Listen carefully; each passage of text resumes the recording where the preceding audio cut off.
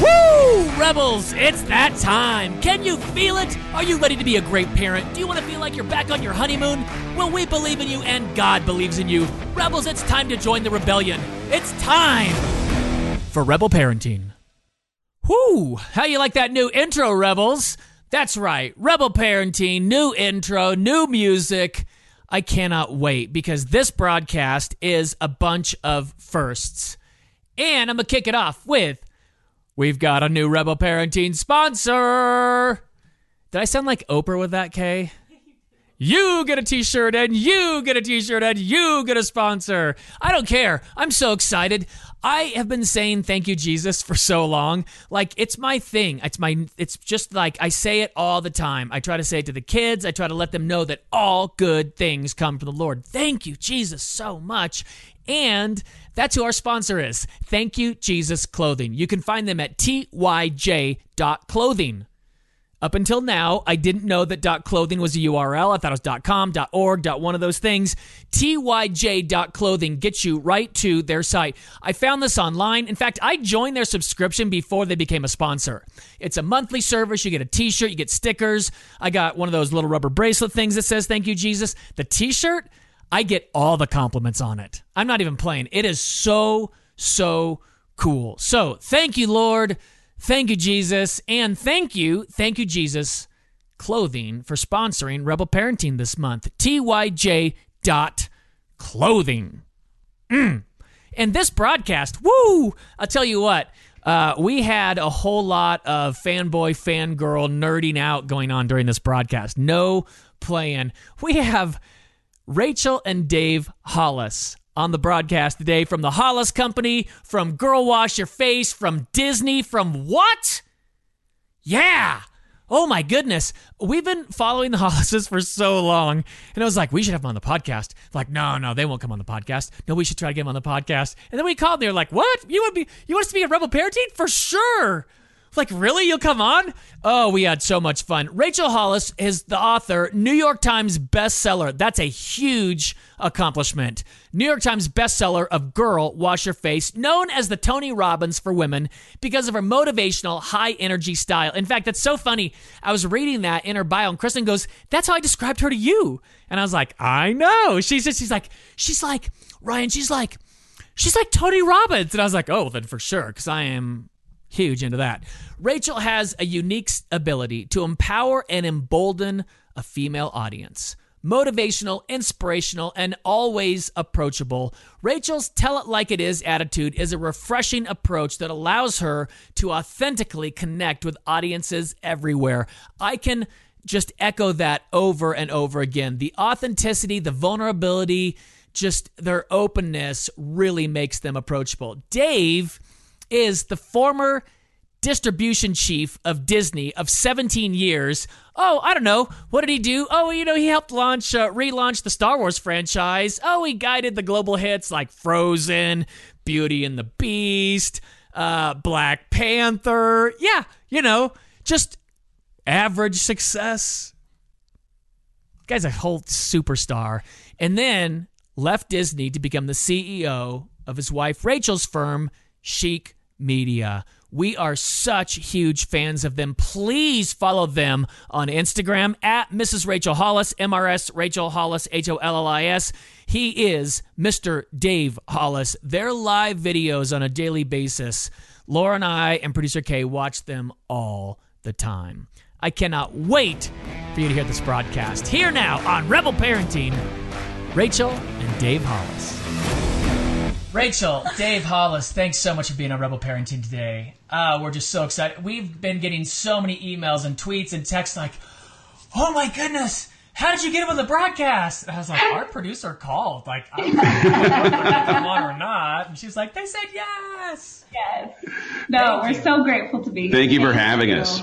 Definitely. For those, we're such massive fans that we would just jump right into the story. But for those that haven't met you, what's the Hollis Company? How did that become a thing? Yeah. So I feel like just for live people who can see us right now, I feel like we should explain what's happening. Let's start with this. We forgot to bring the splitter for 2 headphones. So we are literally sharing headphones right now, like the most professional people you've ever seen in your lives. Definition of love, sharing headphones. That's why we're also crouching tiger over the top of the camera right now.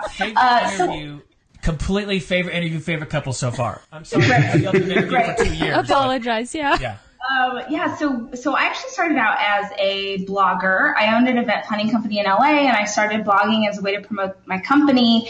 And the blog had always really been about me and the season of life that I was in. So it originally began with, I was a mom. I had 2 young boys, like 2 little boys under the age of 2 at one point. Jesus, take the wheel. And I was trying to figure out how to feed them dinner. And so I would blog mostly about recipes. Like, hey, here's what I got to get my kids to eat last night. And here's what I fed my husband. And the blog shifted and changed as I grew and changed as a woman. And it has slowly evolved into this place where I started speaking more. I started writing more about my journey with anxiety. I started writing more about my faith. I started digging in deeper to not just kind of surface level stuff, but like, hey, what was underneath? And I did that with the team for about, we can't even look at you. I see you. 5 years. And then, Dave and I had always talked about working together. And it was about 2 years ago, we decided to host our first live event. And for me, I really wanted to throw a conference for women, a personal growth conference for women, which I didn't see anywhere outside of the faith space. Yep. And we felt really called to that because it was like, my intention was at the time we went to this great church and had this amazing women's group at church. And so once a month, all the women in the church got together and they had different speakers and you got to like hang out. You'd walk in, someone give you a big hug. Like everybody was welcome. And I thought, man, what does this look like in the world? Yeah. Like, if you're not Christian, you probably don't really have the idea that you should go to a Christian conference.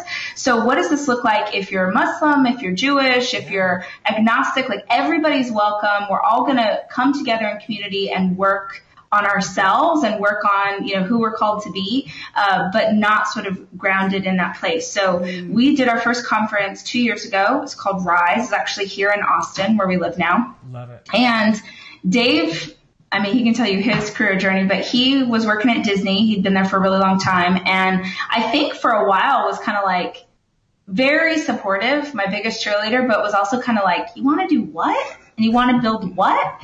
Now it's working. So people are like, oh, obviously. But a few years I want to ask that question, though, Dave, for real. It's such a great one to ask because you guys are really successful, and it's easy for us on the outside to be like, oh, well, it's so easy for you guys because, you're successful and you got all the stuff going on. Well, Dave, you're, in charge of distribution at Disney. You're putting films in theaters. You got a great paying job. You've got benefits, insurance, all the things that adults love to have. Yep. So secure. And then you're going to quit that. And here's the truth. Yeah, in the 20 teens, it looks so great. Husband supporting wife, so neat, great story. It's scary. And your guy friends and maybe dads and older men are like, hey, dude, you're stay at home. Really? Yeah. This is, how did that play out for you as a couple? And was it rocky? Was it easy? Was it like, oh my goodness, like, what's that like?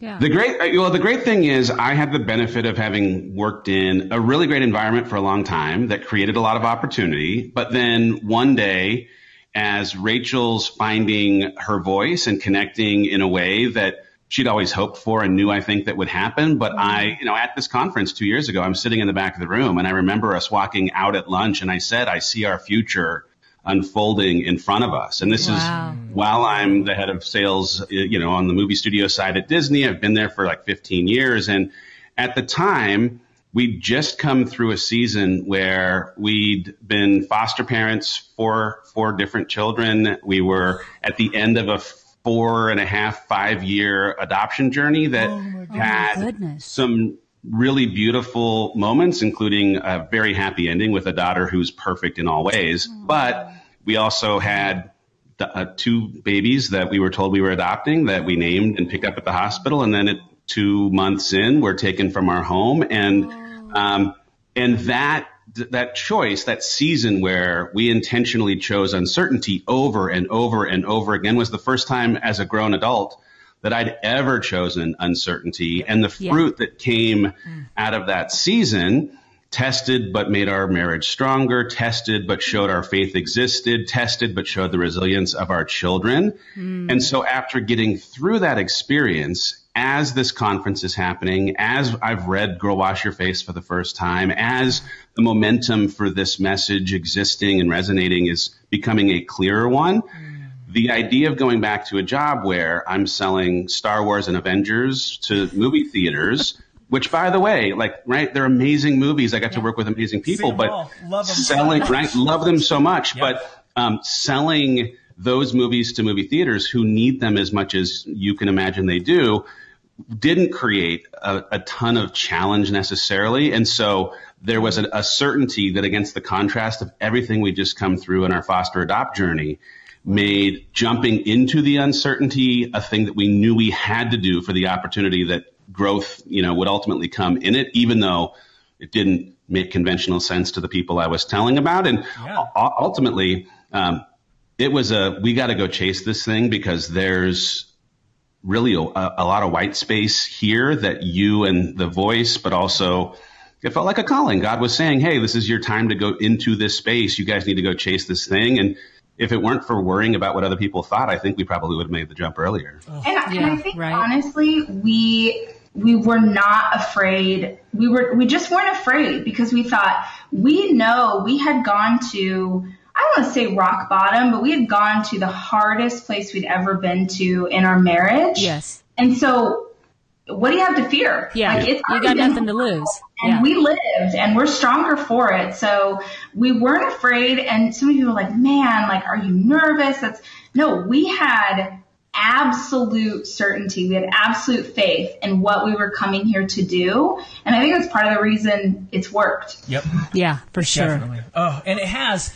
Let's jump into this book, Girl Wash Your Face. I love it. I love the story. I like, Dave, that you're doing kind of a guy's version, but for me as a husband on a rebel parenting, I don't understand those lies. I see them play out. I see my wife and the women we talk with tell themselves those lies. How did you get other women to be so vulnerable with you, to have that list to where this really, we tell people you're on, and they're like, oh my goodness, have you seen the blog post that da-da-da? What about Sexy September? And have you...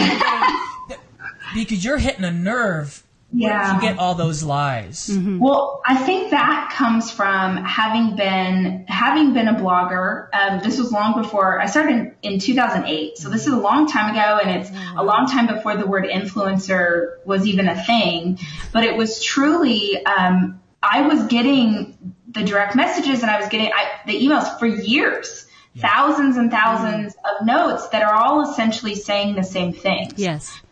So I feel like part of the reason it has resonated so much is not, I'm not clairvoyant, but I just am in communication with women all over the world every single day of my life for the last decade. Yeah. And when I set out to write it, my intention was I wanted women to understand that they, if you're unhappy, if you're unhealthy, if you're struggling, you need to take ownership of your life and find a way to get through it.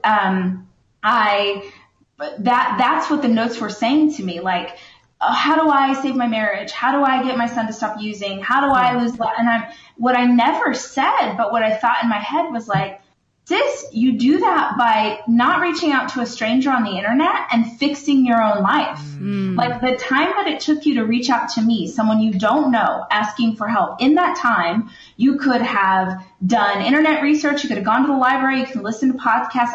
I'm self-taught in everything from business to being a mom to my faith. Like everything is self-taught.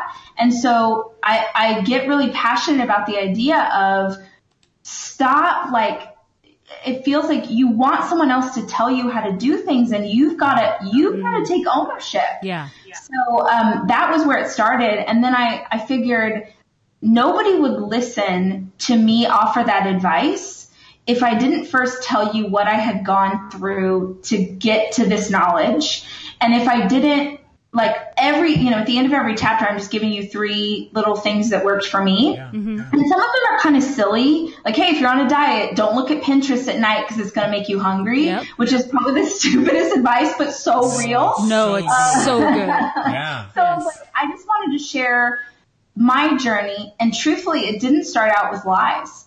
I thought, what if I just write the hardest things I've ever been through? And as I started to write those stories, I kept wondering, well, what made me feel this way? Well, what?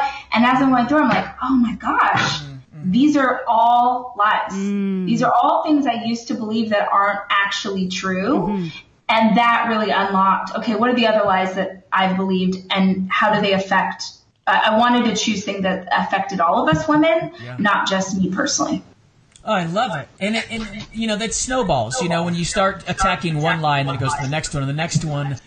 So the book's been on the bestseller list now. It's just doing amazing. What's a lie that's hard to not listen to as the spotlight gets brighter and more people are focusing on you? What's one of the ones where you're like, oh no, that's a great question. I want to listen to this lie. Yeah. There's a couple that I would say for this, but the one that feels really relevant for us right now is the idea that there's only one right way to be. What we're navigating right now in this season is a lot of people who get frustrated because I'm not the right kind of Christian. Like, I'm not a Christian like they're a Christian. I posted a picture of me. Story of our lives. That's really why we started Rebel Parenting, because we just went, oh, wait, everybody struggles and no one's talking about it. Yeah. We all fight. We're all hurt. Yeah. We all hurt our spouses. We say mean things. Yeah. Laura was out of town. I did this 45-minute rant on Christian music because nobody would talk about individual specific pain. Yeah. It's this general nebulous struggle. Yeah. I turn pop music on and it's like, I'm jealous. My boyfriend cheated on me. I fell off the wagon. Yeah. He did drugs.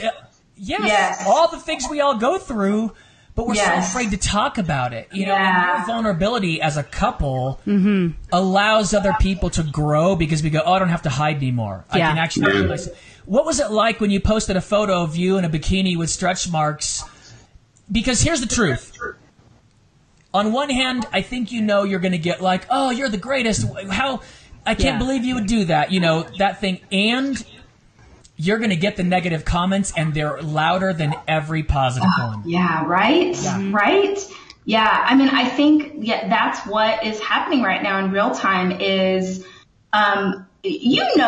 like what you're saying, we know as people who work in media, you kind of know if you're going to post something that's going to stir the pot. Yes. What is blowing my mind right now in real time is people getting angry over things that it never even occurred to me that they would get. Like, I posted a picture where I was having wine on my patio and people lost their minds. Like, how can you drink wine? You're creating a culture. I was like, holy smokes. First of all, if you've been hanging out with me for years, like, that I'm going to have the occasional glass of wine on my patio. Calm down. Yeah.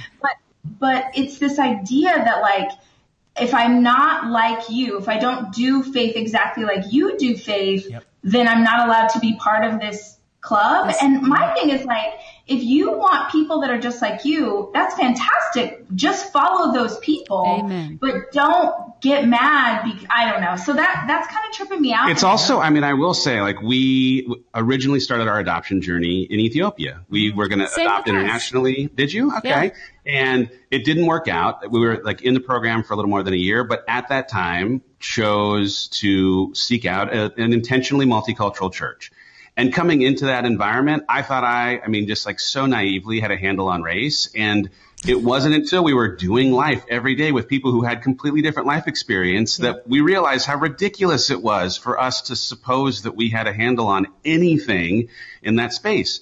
Well, if we hadn't lived inside of a world where we now were every single day in relationship with and understanding through the lens of someone who experiences life differently, what Trayvon Martin or whatever it might be might mean to them, we'd have just had it be a thing that scrolled through our CNN feed or whatever it might be like it was any other day. And now you think about it differently. Well, take that story and include that we have friends who are gay. Take that story and include that we have friends that don't have faith. Take that story. And the idea that they in some way aren't allowed to benefit from teaching that you were on this earth to fully live out the potential that our creators put in your life, or that by creating walls we might keep them from even asking some questions about what it is about you that make you who you are, or what it is about your faith. It runs so contrary to the idea of witness in general, but inevitably it has been one of the stranger things that we run into in trying to create something that's good. Inevitably, you just can't keep everybody happy. I said this in a post the other day. You could make the best peach pie in the entire world.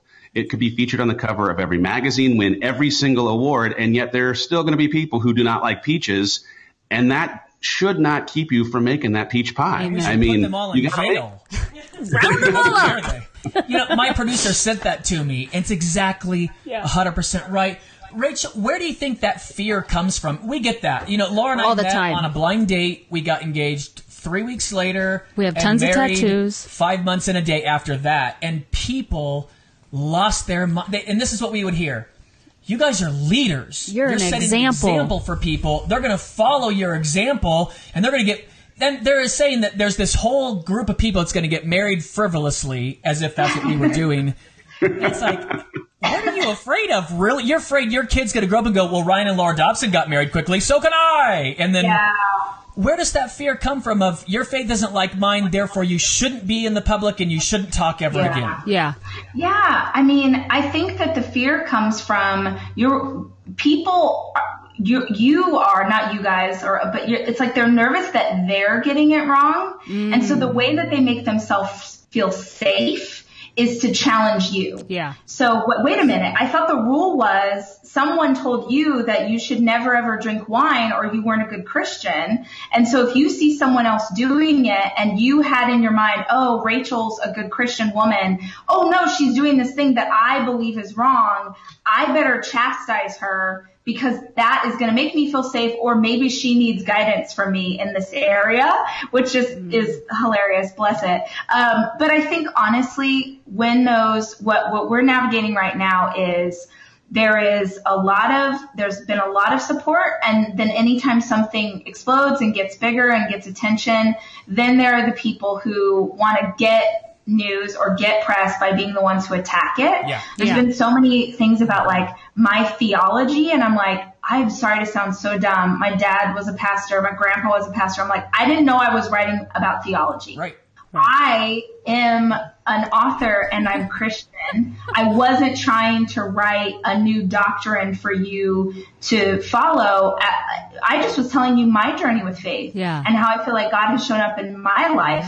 And I feel like what I have to keep reminding myself, and y'all need to keep reminding yourselves, and anyone who's hearing this, who's trying to do work that you feel like God called you to do, is like, you can do this work or you can try and please everybody, and you can't do both. Yep. Amen. So, we were, right before we had this couples conference last weekend, right before the conference started, we had heard about some press thing that was they're like, hey, these people are going to come out in opposition of the book, which I was just like, there are children right now who don't have a place to live. Yeah. There are people who are starving right now in your city, and this is what you're going to use your resources for. Better to do. Right. That feels smart. Yeah. But I went into the conference like feeling discouraged about understanding that this was going to happen. And we had the morning sessions, and they were so good. And we went back to the hotel room to take a little break, and I just felt God speak over me like, this is the work, sis. Yeah. This is what we're doing. What people are saying in media or online or in social,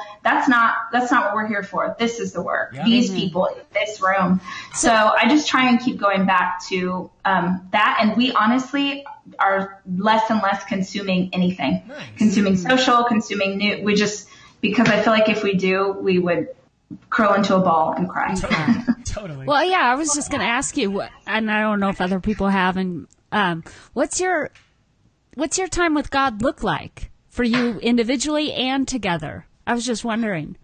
Yeah. So for me, I feel like it's, I know that there's something, it's like a intentional, hey, start the day with the word. Or Right. For me, I feel like I'm just in conversation all day long. All day long. All day long. Talking. Because this, especially since this book has come out, this feels heavy and weighty, and Yeah. it feels like a lot of responsibility. For sure.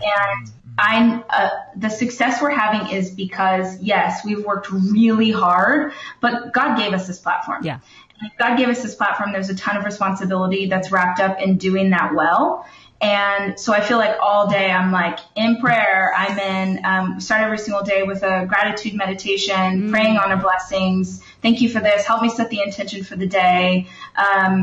It's an all day long thing. And I think I've also been really blessed in, as all the success of the book started to happen, I was truthfully, I was very overwhelmed. It didn't, it kind of freaked me out because I had never had this kind of success in my whole life, and I've never been recognized in the grocery store, and it's a lot. Yeah. And for weeks and months, I'm like crying to Dave. He's like, I don't know. What do I do? And we're like praying, like I'm just praying every day, like, oh God, like I'm trying to find books, who are you going to talk to about something like this?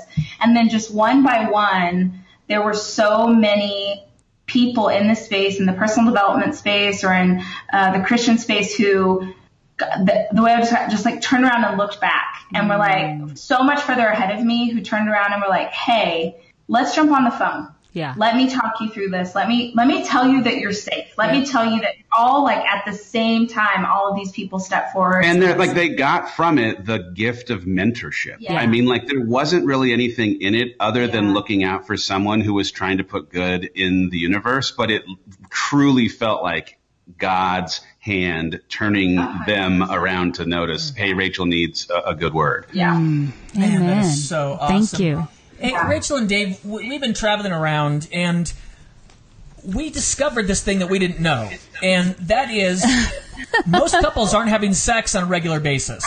What? They are not. And I know that sounds so silly, It does. but It doesn't sound silly. This is very important. Very important. I've been telling people, and they're like, what? What are you talking about? I'm like, no. Ask all your friends. Like, have that Yeah. conversation. Most people aren't having sex regularly. They're having bad sex, or it's perfunctory, or it's surrounded by shame and guilt, Yes. or resentment, or all those things. How did you get to Sexy September? It was such a neat story and how you got there. I really think it does apply to more couples than anybody could possibly imagine. Yeah, Christian, non-Christian. Yeah. We actually just, in our couples conference, we had about an hour and a half at the end of the conference that we devoted to sex and intimacy, which was the most embarrassing, hard thing I think we've ever done. Like, I was mortified the next day. Like, I can't believe I said those things on stage. I can't believe I admitted. But at the same time, the notes we got from people that were like, thank you. So for me, we both grew up in the church. And for me, I'm sure like most girls who grew up in the Christian church, it was like, you need to save it for marriage. Yeah. But I didn't even know what it was. Like, I was telling them this last weekend, and people were laughing. I'm like, no, I legitimately, like, our family didn't talk about it. It was only this thing you needed to save, and there was shame if you didn't save it. And so then we got married, and I think when we first started having sex, it was so exciting, and we're together, and you know how it is. You're like, oh, we're going to do it in every room of the house. And then that sort of fell away, and now we're getting to a place where I'm feeling super uncomfortable. I feel, for most women, I think sex is a mental thing. Yes. Yeah. For guys, it's physical. For women, it's mental. So I'm up here in my head like, this is wrong. I'm uncomfortable. I can't believe he's going to see me without my clothes on. Like, whatever, all the things. So then we get pregnant. Then we have a baby. Then we have another baby. Yeah. Now my body is different. Now everything's just a Change. crap. I'm still a fan of everything, by the way. So bet you my are. feelings have not changed in this at all. But That's Sweet. true. feelings have changed. That's an interesting one. One, I think some guys don't feel that way. I think that's interesting as well, and they need to work on that too. And it's important to keep telling your wives that. Like, Yeah. Laura would say, oh, I want to do this, and I want to do this. And be like, that's awesome. I love that you want to get healthy. I love that you want to work out. I think you're super hot, and if you want to do it right now, I'm ready. So Yeah. none of that changes for me. It just gets better and better. And so I love that you guys talk about it, and just that the talking about it was so hard. Well, the one thing that we started noticing when we were speaking around the country, and I'll just say this out loud, we use sex for all sorts of reasons. Like if he's stressed, having a bad day, I'm like, hey, why don't you come home and we'll do it?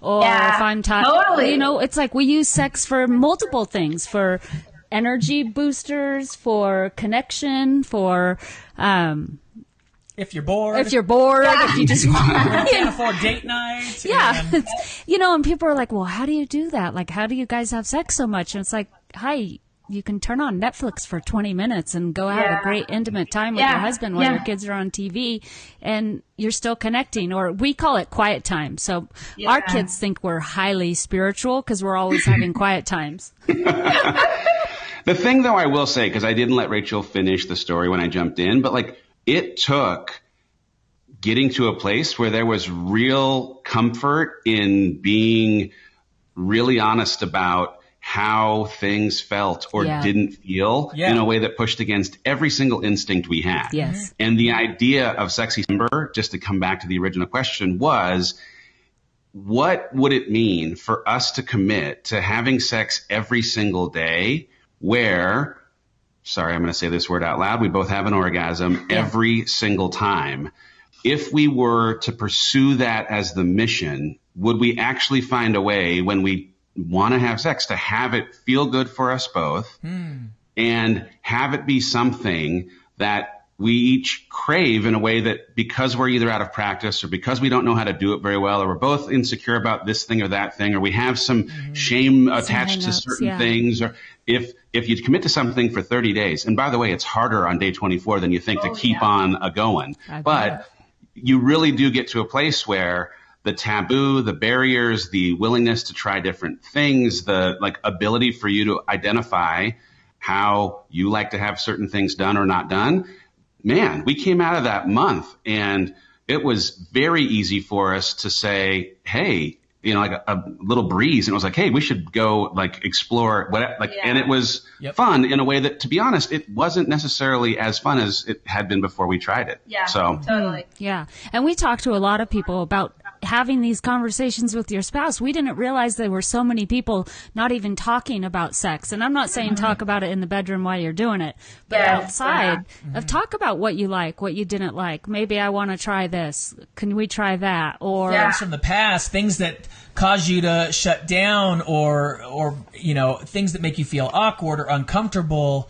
You know, anything like that. Just start talking about it. Yes. Well, and I think what I came to understand was, as hard as it was for me to get to a place where I could verbalize things, all Dave wants is to make me happy, especially in that area. Yeah. So it's like my advice to people is always like, not when you're in the bedroom, but when you're on a date night or when you're having fun in a good moment. Yeah. If you're just like, hey babe, you know how you did that thing? I loved that. Yeah. I love that. Like, just build on positive affirmations. Okay, now he's got a tool in his toolkit that he feels like, oh, I know that she really likes that. And then we just sort of built and added to that over time. Yeah. Amen.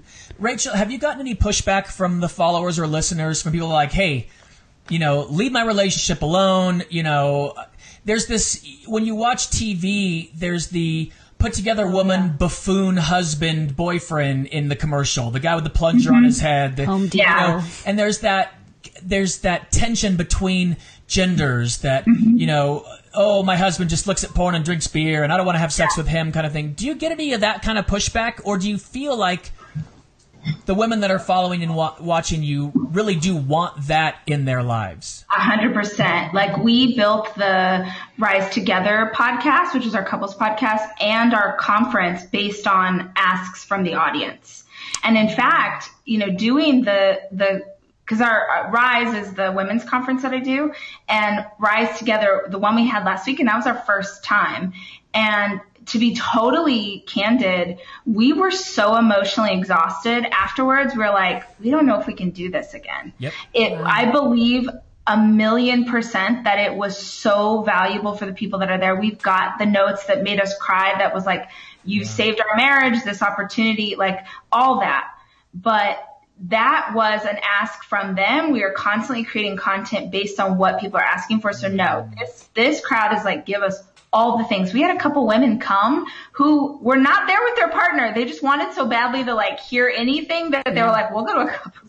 So we're like, all right, you bought the ticket. Come on. I think though too, it's important to say, like, I think part of why the conversation in relationship has worked as well as it has, and frankly, the book has done as well as it's done, is the vulnerability, the practice that we frankly are walking into every single morning. Like, sure. I am very comfortable to suggest that I was a skeptic of personal development. I thought it meant that you were broken if you needed to reach out to a teacher to grow. Or a teacher who wasn't in the faith space. Or a teacher who wasn't in the faith space. Like the idea of going to a personal development conference, like this person on stage is not holding a Bible and I'm going to listen to this person. That must mean that I'm like straying. I'm like, and it just honestly couldn't be further from the truth. Like the idea of growing is the thing that has connected me to fulfillment in a way that I did not know before I really started stepping into this space.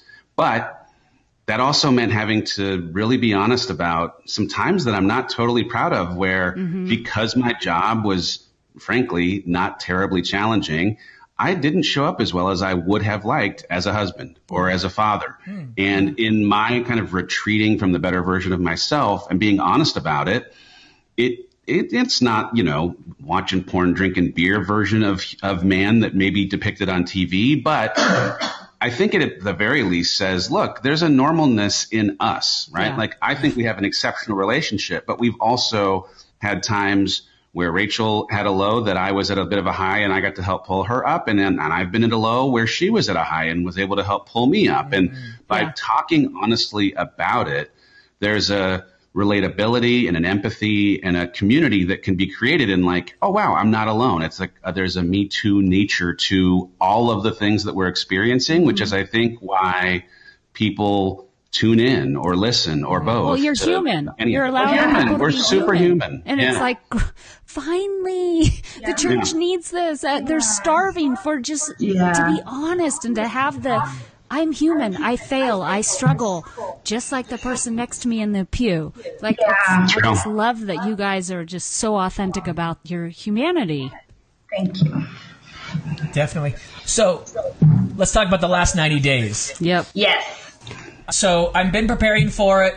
Lauren can tell you this. I've been going through a tough season, and I mean, I've eaten all the sugar and all the candy. I've slept all the hours. I've been sleeping in. I've not been working out. We did a remodel and we moved our office, et cetera, et cetera, et cetera, et cetera. And we bought a puppy. And it got broken into. And there's so much that I just was like, bleh. I turned into a Yeah. So this is day 4. I've gotten up an hour early. Yep. I've been working out. And okay, I want you to go through the 5, but I was so surprised at the first one of get up an hour early and use that time for yourself. Yes. Yeah. Not to make kids lunches and do extra work and clean the house. That one was hard for me, and it's been really nice. It feels so selfish. I feel guilty when I get up and I leave, and talk about the 5, but give the explanation behind them. Yeah. Yeah, so this started a couple years ago for us. We actually used to start the year with a 30-day challenge. Lots of people do. And we challenged our community to, hey, we're going to start the year strong.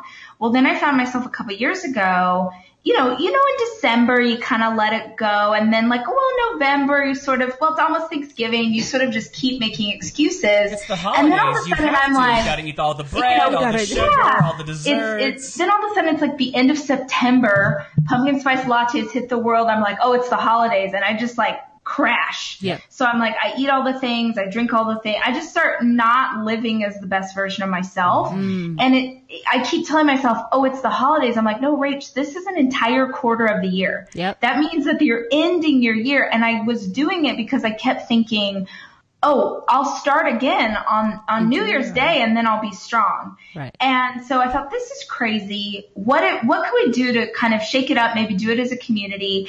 And I thought, what if we ended the year as strong as we usually start a year? Yeah. And the idea was born for Last 90 Days, which is we as a community, and we have, 30,000 people. I haven't even looked at the list now, how many people are signed up for it. But we as a community commit to getting together. We have a private Facebook group, and we have a weekly theme. So we're unpacking a different topic, and we choose things that would affect us during the holiday season. So things like health, things like relationships, things like anxiety and depression and whatever. Each week we go over a different topic.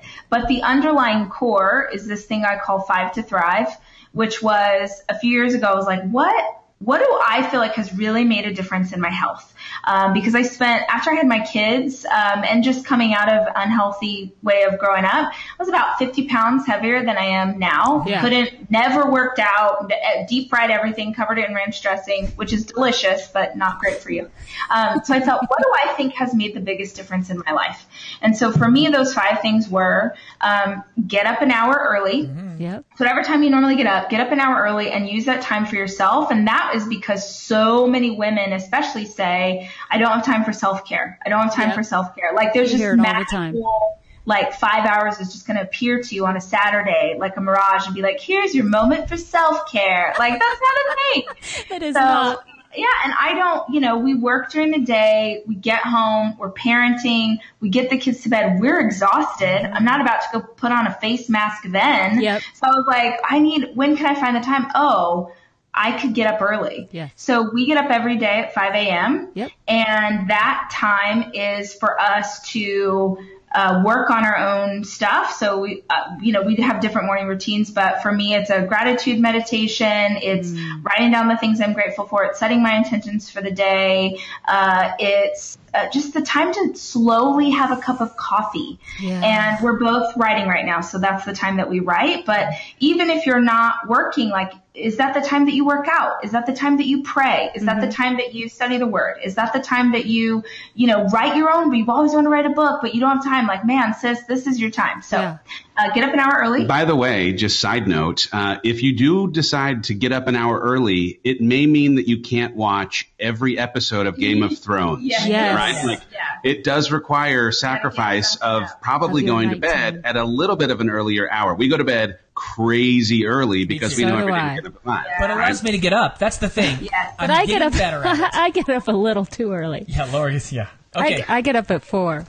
Hey, now. So Get yeah, an so hour get an hour early. Yep. And then hydration is super, super important. So we say there's all sorts of different rules, but this is the easiest one to us. Take how much you weigh, divide it in half, that number. So let's say you were 100 pounds, divide it in half, 50 ounces. So half your body weight in ounces of water every day, which is a ton. And people are always like, man, does that mean you have to pee all day? Yeah. That's the point.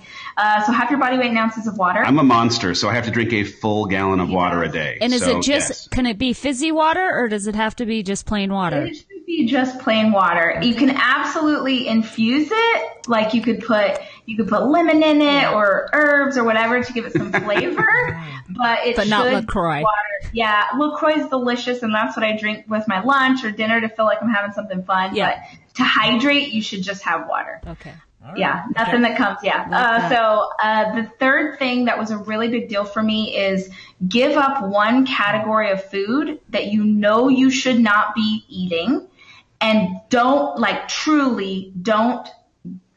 cheat for 30 days. Don't cheat. So I had never had a time in my life where 30 or 90? No, so this is just 30. So this is, so I'll tell you how it manifests in the 30-day thing. So most people will try a diet, will try to eliminate something, will give up, but a weekend or a few days in, it's like their sister's birthday or whatever. They make an excuse and they backslide. So my thing is you cannot touch it for 30 days. So most people actually need the full 90 days to give up something for 30 days. Yeah. Those people who are super hardcore and can kill it will give up more than one thing. So they'll, in the month of October, I'm going to give up dairy. In the month of this, I'm going to give up alcohol, whatever. Yeah. So one category of food, because I think whenever I try to do a diet where all of a sudden I'm restricting 10 things, I fail in like a second. Mm-hmm. Yeah. But if you only have to give up one, you get everything else, but just don't have this one thing, that's easier for you. You lose the craving for it, but also you train your brain into believing that you have the power over what you do or don't put into your body. Yeah. So Yeah, for sure. And then seeing that you do is a big deal. At the end of 30 days, and you go, wow, I did did that. it. That's a big deal. Yeah. Totally. Yeah. So then the next one is workout every day of the week. Yep. Every day, get your heart rate up, break a sweat, move your body. Go jump on the trampoline with 30 your kids, minutes. Go on a walk with your dog. Yep. Just move your body every day. And then the last one, and I would say this is the most important if you don't do anything else, this is the biggest gift, is gratitude. So every single day, end the day with 10 things that you're grateful for, 10 blessings in your life. And they have to be things that happen that day. Oh. So they shouldn't be big, like, oh, my marriage or my husband or whatever. Okay. Yeah. Be very specific, like, Dave brought me a cup of coffee, or I heard my favorite song on the radio, or Ford told me a joke and it was so funny. Because if you know that you've got to do 10 in a day, you'll spend your day looking for blessings, which makes you feel blessed. Yes. right. Oh, I Here's love the that. part. That's perfect. Because there's science behind this. Everybody has a baseline level of happiness. And if something amazing happens, you win the lottery, it will go up for about 2 years and it will go right back down to homeostasis. If something terrible happens, you lose a spouse, you lose your job, it'll go down for about 2 years, go right back to where it was. Science says the thing that can raise your level of happiness and keep it there is gratitude. Yeah. You can go, oh, I'm just not really a happy person. You can be. You can train yourself and teach your mind to be happy. Yes. You are what you focus on. Yeah. You can focus on good things. You can focus on bad things. And we love that you guys are good day or focusing bad on day, the good things. You are correct. So focus on those positive things. Change your life. Definitely. Amen. Definitely. Hey, before you guys go, what's your message? And then, Dave, wait, you got a book you're working on. Yes. Do you have a title yet? The tentative title is Dude Wash Your Face, because why wouldn't I just be all over the coattails Right. of this human next to me? Good for you. But yeah, I've got same format, 20 lies that men have believed over time, or at least that I believed in my lifetime, that have kept me from being the best version of myself, and how in uncovering the truth that exposed those lies, I was able to live a fuller, better version of me. And maybe it'll, resonate for some. And if it doesn't, maybe it has them asking some questions of which limiting beliefs, which lies they believe as readers. Yeah. So working on it every day. Guess what? Writing books is hard. Rachel Hollis has written 6 books. She's like a pro. Writing my first book. Like 8 books. 8 books. She's written 1,000 books. I've written like 1.4 books, and it's hard. So every day we're working on it. Awesome. And Rachel, What is our about you? message overall? What's our message?